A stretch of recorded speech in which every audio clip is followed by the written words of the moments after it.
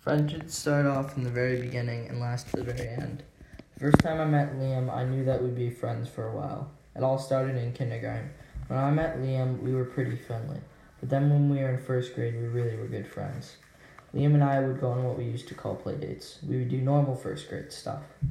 We would play soccer, basketball, and baseball together. The first thing that was fun and adventurous was going to a Red Sox game on a school night.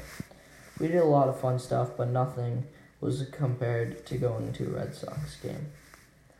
We had a long day of school and a quick afternoon baseball practice, but we were both excited to watch the Red Sox against the Indians.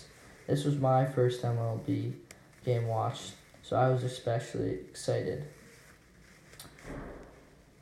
And Liam and I were both extremely excited the whole time during the game, but nothing beat the cotton candy in between the 5th and 6th inning.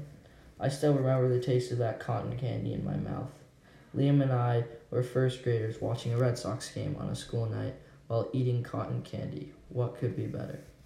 We would eat, scream at the players who we thought couldn't play baseball, and hold up our gloves to catch that lucky foul ball.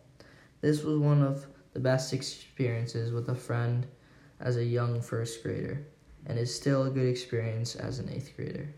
I didn't have to go to a Red